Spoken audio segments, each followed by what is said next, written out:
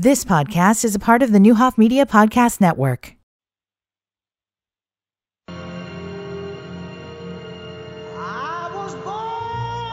This is the Eric Lee Show on WSOY 1340 AM and 103.3 FM. Streaming live at nowdecatur.com. Ever since it's been a long, long time coming, but I know I may be poor, but I am somebody. change gonna come. I may be on welfare, but I am somebody. I Am Somebody is the book we're about to talk about. I may be in jail, but I am somebody. I like it. I may be uneducated, but I am somebody. I am black, beautiful, proud. I must be respected. I must be protected. I am somebody. It's been a long, Is that Jesse? That's Jesse, man. That's the Rev. The Rev. The Rev. Welcome to Hour 2, Eric Lee Show, Richard Community College. It's Courtney Carson, downtown Decatur, of course. Brought to you by Earth Mover Credit Union. Now our next guest joining us on the Kansas City I want to make sure I say that Kansas City Barbecue Pit, by the way, served over 400 barbecue sandwiches the last few weeks to farmers. Wow. Yeah, that's amazing. 95Q does a Feed the Farmers thing. They get sponsors to try to cover things, and KC Barbecue Pit, man, putting, and that's some You gotta good love food. them. I think that's where I'm going to eat dinner tonight. Good food as well. Yeah. So salute to them, and they are the sponsor of our hotlines. Or our next guest. I asked Dominique to make sure we had it right. David Masciotra, right, sir? That's correct. David is the author, and I just kind of look back on your website here. He's done books on Bruce Springsteen, Metallica, John Cougar Mellencamp, Barack Obama, and now we get to talk about I Am Somebody, Why Jesse Jackson Matters. And I see these 5 books on here. Are those the 5 you've written, or the 5 big ones, or the 5 for sale? Yeah, obviously, you like writing about people that are impactful. Yeah, those are all of the above. Those are the 5 Okay. I've written, the 5 that are for sale, and If I'm happy to you were be like, with you today to talk about the new one, I Am Somebody, Why Jesse Jackson, just published yesterday. that's so awesome. Congrats on that. literally hot off the press. I didn't want to short you if you're like, no, I've written 127 books. I didn't do enough homework if you had written that many. David, where are you from? I grew up in a town called Lansing, Illinois. Okay. And I currently live in northwest Indiana.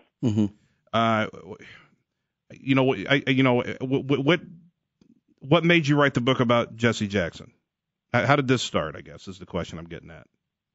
Well, Jesse Jackson is a longtime political hero of mine. I've been fascinated with his life and his work for as long as I can remember, because I grew up in a house of Jesse Jackson admirers.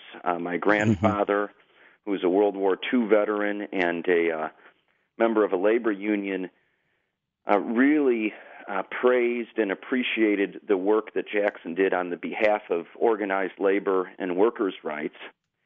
And his daughter, my mother, often offered praise and demonstrated interest in Jackson's work on racial justice.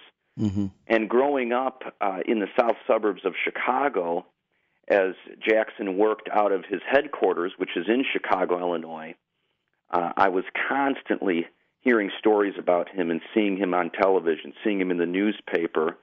And simultaneously with that, his son was a congressman representing the south suburbs of Chicago. So I grew up with that.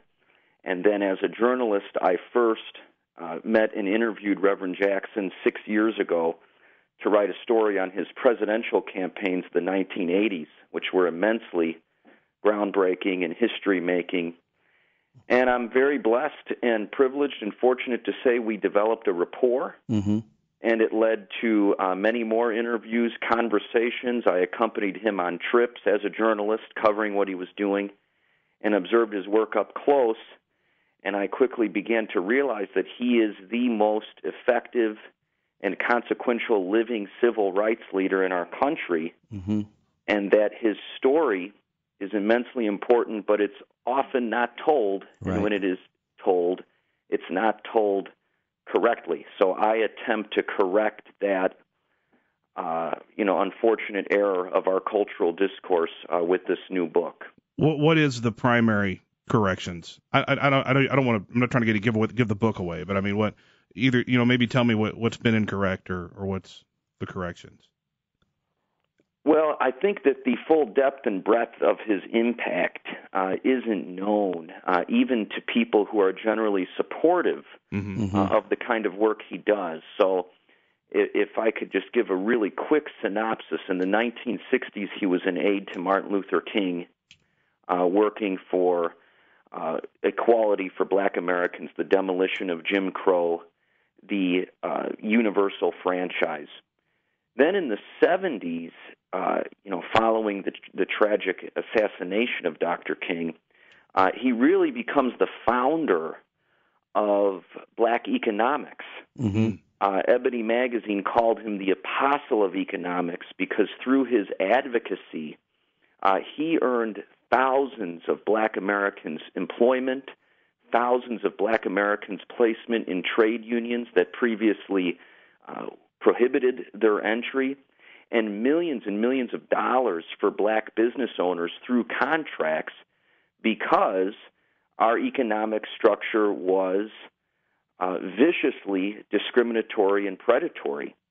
Then in the 80s, with his two presidential runs, he really transformed the Democratic Party into a multicultural progressive party. And even today in 2020 with the Biden-Harris ticket, Democrats are still catching up to the positions that Jackson articulated in the 80s and the work that he did. Wow.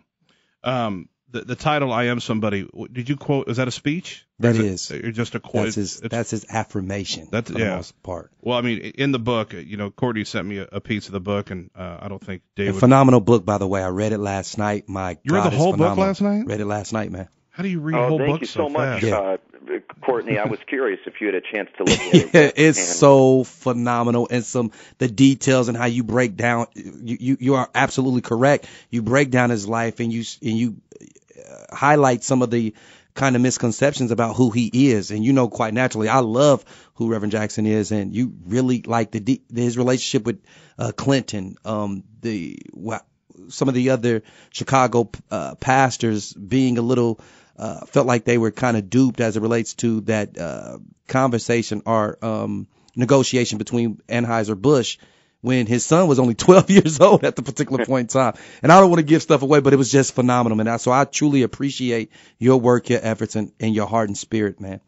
Well, thank you so much. Well, yeah, part of the book is doing a big pushback against the slanderous propaganda that various people in power have proffered against Jackson for decades.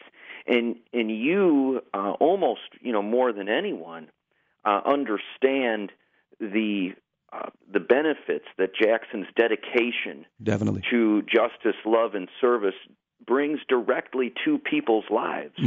Definitely. I don't know how much you want to talk about your own experience with Reverend Jackson, but you know that intimately and personally. Yeah, most definitely. Saved my life, changed my life. Absolutely. Yeah. Saved a number of guys' lives, I think, quite possibly. I've known Courtney since before that instance, and knew he was a good dude on the inside. And it's you see this happen with young men in this city sometimes going down the wrong path. And Jesse, we're starting to see it again, unfortunately, with young people. But just that presence, I think, changed a lot of lives. Oh, for sure, definitely. The connection to Jesse. Al Sharpton is a big piece of this book as well. And I like how he, one of the stories that, from what Courtney had sent me that he found in the book also kind of talks about the I Am Somebody quote, how it affected Sharpton.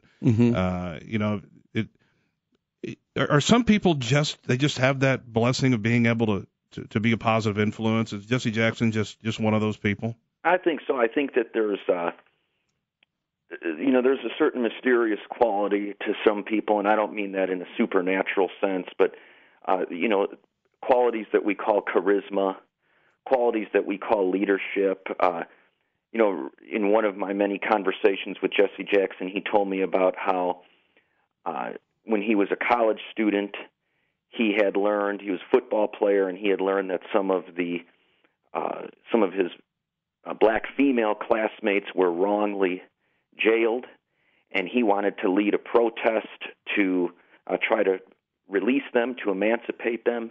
And with hardly any publicity, hardly any promotion or pressure, hundreds of students just started following him across campus. And he said that he felt like in that moment, like a player who doesn't realize he has talent, but the coach sees it. You know, his classmates were like the coach. They saw his leadership qualities before he even had a chance to see them. So there is something inaccessible in leadership. Leaders are both born and made. But, you know, I remember going to a Rainbow Push. You talked about saving people's lives, to see two of the three soldiers that Reverend Jackson rescued during the Yugoslav War in Bosnia and Serbia, and they were speaking on the 20th anniversary of that occasion. And, you know, Jackson has rescued hundreds of hostages and freed hundreds of prisoners in countries like Cuba, Iraq, Syria, and elsewhere. And it was also the 20th anniversary of when Jackson intervened in Decatur. And that was where I first saw Reverend Courtney Carson speak, and he brought tears to my eyes about how, as you just said, Jackson saved your life. So part of the book is telling these stories to humanize and personalize Jackson's work, and then another part is more analytical, you know, looking at how he changed the structure of the Democratic Party to make it more representative of diverse constituencies and poor voters. And then part of it is examining that economic work. And I did interview Reverend Al Sharpton for the book. He was very insightful on both of those scores, the analytical, political side of it, but also the personal side, because Sharpton told me that, like Jackson, he grew up in poverty. He grew up without a father. He was often bullied at school. So I am somebody comes from the heart. It's a genuine affirmation for Jackson. And there's countless people who, as simple as it sounds, need to hear it, and more importantly, need to feel it and believe it. We're talking to David Masciotra, author of the book I Am Somebody, Why Jesse Jackson Matters. I feel like just in the conversation, you spent a lot of time with Jesse Jackson before you were writing this book. Am I hearing that right? Yes. Like I said, I first met him 6 years ago, and we only had one interview planned for an article, and that led to many more interviews and my observing his work up close and personal. And the book developed naturally out of those experiences. You know, the more time I spent with him, the more time I listened to his insights, the more I realized that an article or even a series of articles would be insufficient to capture the power and profundity of this story. Yeah. Was this, nothing's easy. I'm not trying to downplay the book, but was this easy to write? Or, you know, and I know it was, I know there's you know, you want to do it the right way. There's pressure to deliver the complete image of a man who's a hero. But did this roll off your fingertips? You know, once you got so inspired? It really did in a certain respect, because he provided so much material through our conversations that the biggest challenge of the book was curation. You know, the book is 250 pages. It could be 1,000 pages, given everything he's accomplished, given the prolific nature of his work, and given that at the age of 79, even with Parkinson's disease, he's still dedicated, working 6-7 days a week, 8-10 hours a day. But my publisher and I agreed. I had a wonderful team at Bloomsbury, IB Taurus, that the book should be somewhat brief, so that it's accessible to a wide range of people. You know, we want college students to pick up this book. We want people who maybe aren't extremely curious about Jesse Jackson to pick up the book and learn about Jesse Jackson. And we thought that if I tried to compress everything in there, and the book is 800-900 pages, it would turn off some people. Sure. You know, the length would intimidate people. So that was the biggest challenge of the book, deciding what was essential and what stories, even if they were important and interesting, would have to end up on the cutting room floor. Yeah, Right. That's right. tough.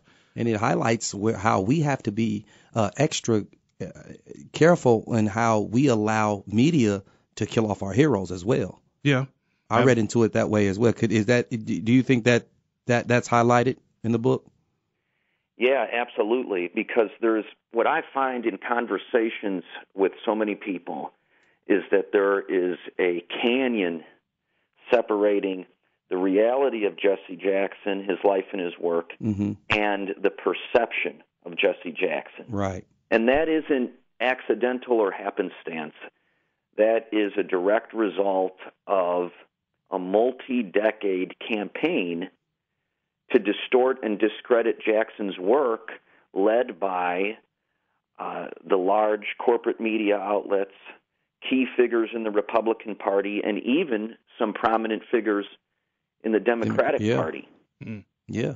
You know, and part of that is politically motivated. Also, part of it is a result of our commercial media culture. I quote a Bruce Springsteen lyric in the book. First they made me king, then they made me pope, then they brought the rope. I mean, there's something in our culture that often props people up just to knock them down. Absolutely. Right. We talk about it in sports all the time. Yeah, definitely. Yeah. So Jesse Jackson is one of these people in a position that is always on. He goes to a speaking engagement. He walks off that stage. He meets 500 people on the way to the car or the hotel. Yeah. He's on. The people that work for him, Courtney goes, I want you to meet these high school kids. He's on. He's on. He's always got to be Jesse Jackson. David, did you get to see any Jesse Jackson that was off? Well, I learned some things about Jesse Jackson that surprised me. For example, his sense of humor. Yeah. Right. He's funny, man. The first time that I was going to meet him, I felt like I was going to meet Moses. Yeah, I could see because that. I knew about all of his work, and every time I had seen him on television, he was serious and intense. And then, I learned that he has a great sense of humor, and he's a down-to-earth guy, and he can transition from a topic of great urgency into something more trivial, just like anyone else. And I also think that we tend to, when we see someone like Jesse Jackson, someone whose name we recognize in newspaper headlines, we tend to think that they are indestructible. And there were some moments that I describe in the book, including one in which I accompanied him to his mother's hospital room when his mother was on his deathbed, where I saw the humanity of Jesse Jackson, that even if sometimes he might appear indestructible, he isn't. He has a heart that bleeds just like anyone else. Yeah. Oh, it's amazing. You've seen Jesse off, obviously, Courtney. Oh, most definitely. Is it the sense of humor that will catch most people off guard if they get a chance to be in it? Definitely. That's It's the sense of humor, man. He you can forget, he's funny. You can forget that these people that live on these pedestals Almost definitely. are because a lot of times they're not real humane. They might be rude, they might be, but you're not going to get that. Yeah, he's down to earth. Every time I try to talk business, when I'm with Reverend, every time I try to talk business with him, he reminds me to focus on your family, man. Yeah. Yeah. How the children? Yeah. Good. How's your wife? Good. That's good. He there's two stories I could tell about that. The first one, once when we were traveling in South Carolina, we stopped in a restaurant to get a bite to eat, and Reverend Jackson and I went to the bathroom. And now I've never seen him turn down an autograph, turn down a picture. He's incredibly generous with his time. But while Reverend Jackson was actually using the bathroom, a gentleman said, "Oh my God, Jesse Jackson, can I get a picture, please?" And he turned and he said, "If you give me just a minute, brother." And then the other story, which is on a more serious note, when I had gone to Selma to cover the 50th anniversary commemoration of the Sunday, Bloody Sunday March that the late John Lewis helped organize. Mm-hmm. I ran into Reverend Jackson's assistant, Alana, and I said, "Oh, how's Reverend Jackson doing?" And she said, "Oh, he's doing great. He's with all of his friends." Amen. And it just hit me that all of these names, Jesse Jackson, John Lewis, Mm-hmm. Bernard Lafayette, Diane Nash, all of these names in the history books are human beings, and they're Right. friends, and they enjoy each other's company. Yeah. So that was a pretty powerful moment that brought that home. That's awesome. Yeah. David, you said the book just got published. Does that mean it's available to buy right now? Yes, it is. Okay. Where are we sending people to get it? I Am Somebody, Why Jesse Jackson Matters. You can buy it directly from the publisher, which is Bloomsbury, or any book retailer, large or small. Amazon? Amazon, Okay. Barnes & Noble. Bookshop is a great service that supports independently owned bookstores. So wherever you would prefer to buy it, I'm sure they have it. And then if I gave you a minute to talk about your books on Obama, the Coug, Metallica, and Springsteen, are they similar mentalities of books, or are they all just kind of put together a little differently? Well, the first two books, the book on Springsteen, the book on Mellencamp, those both are part analysis of their music, part biography, and they look at, because of the nature of both of those guys' songs, sometimes where music and politics coalesce. Okay. The Metallica book is a really short book just on their record, the Black Album, that I wrote after interviewing all of those guys. And the Obama book is just my interpretation and analysis of his presidency. And it's called Invisible Man. Barack Obama. Yeah, Barack Invisible Obama, Man. Invisible Man, with a salute to Ralph Ellison and his classic novel, Invisible Man. Gotcha. David, I think we could probably talk for hours, but we're going to turn you loose. We appreciate the time. Anything else, Courtney? I just want to say thank you so much, Brother David. I truly appreciate your work. It's art, man. Thanks Absolutely. for bringing this to life. Hope you sell Thank 1 million you. of these. Oh, thank you very much for having me, both of you, and Courtney. Thank you for sharing with me your story and allowing me to include it in my book. Definitely. And thank you for everything you said today. I hope to see you soon. Yes, sir. What's next, David? Do we know what you're working on, or can we know? That the world will have to wait in suspense. Fair enough. I'm not sure myself. Okay. Always writing articles. I have a column at salon.com. What was that? So, What's the website? Salon. Salon. SALON? Yeah. Yes. Salon.com. Look for David Masciotra's regular work. And when another book comes out, come on back on and chat with us. Definitely. It would be my pleasure. Thank you very much, guys. Love it. We'll talk to you again. Thank you, sir. All right. Bye-bye. You've been listening to the Newhoff Media Podcast Network. For more, visit newhoffmedia.com.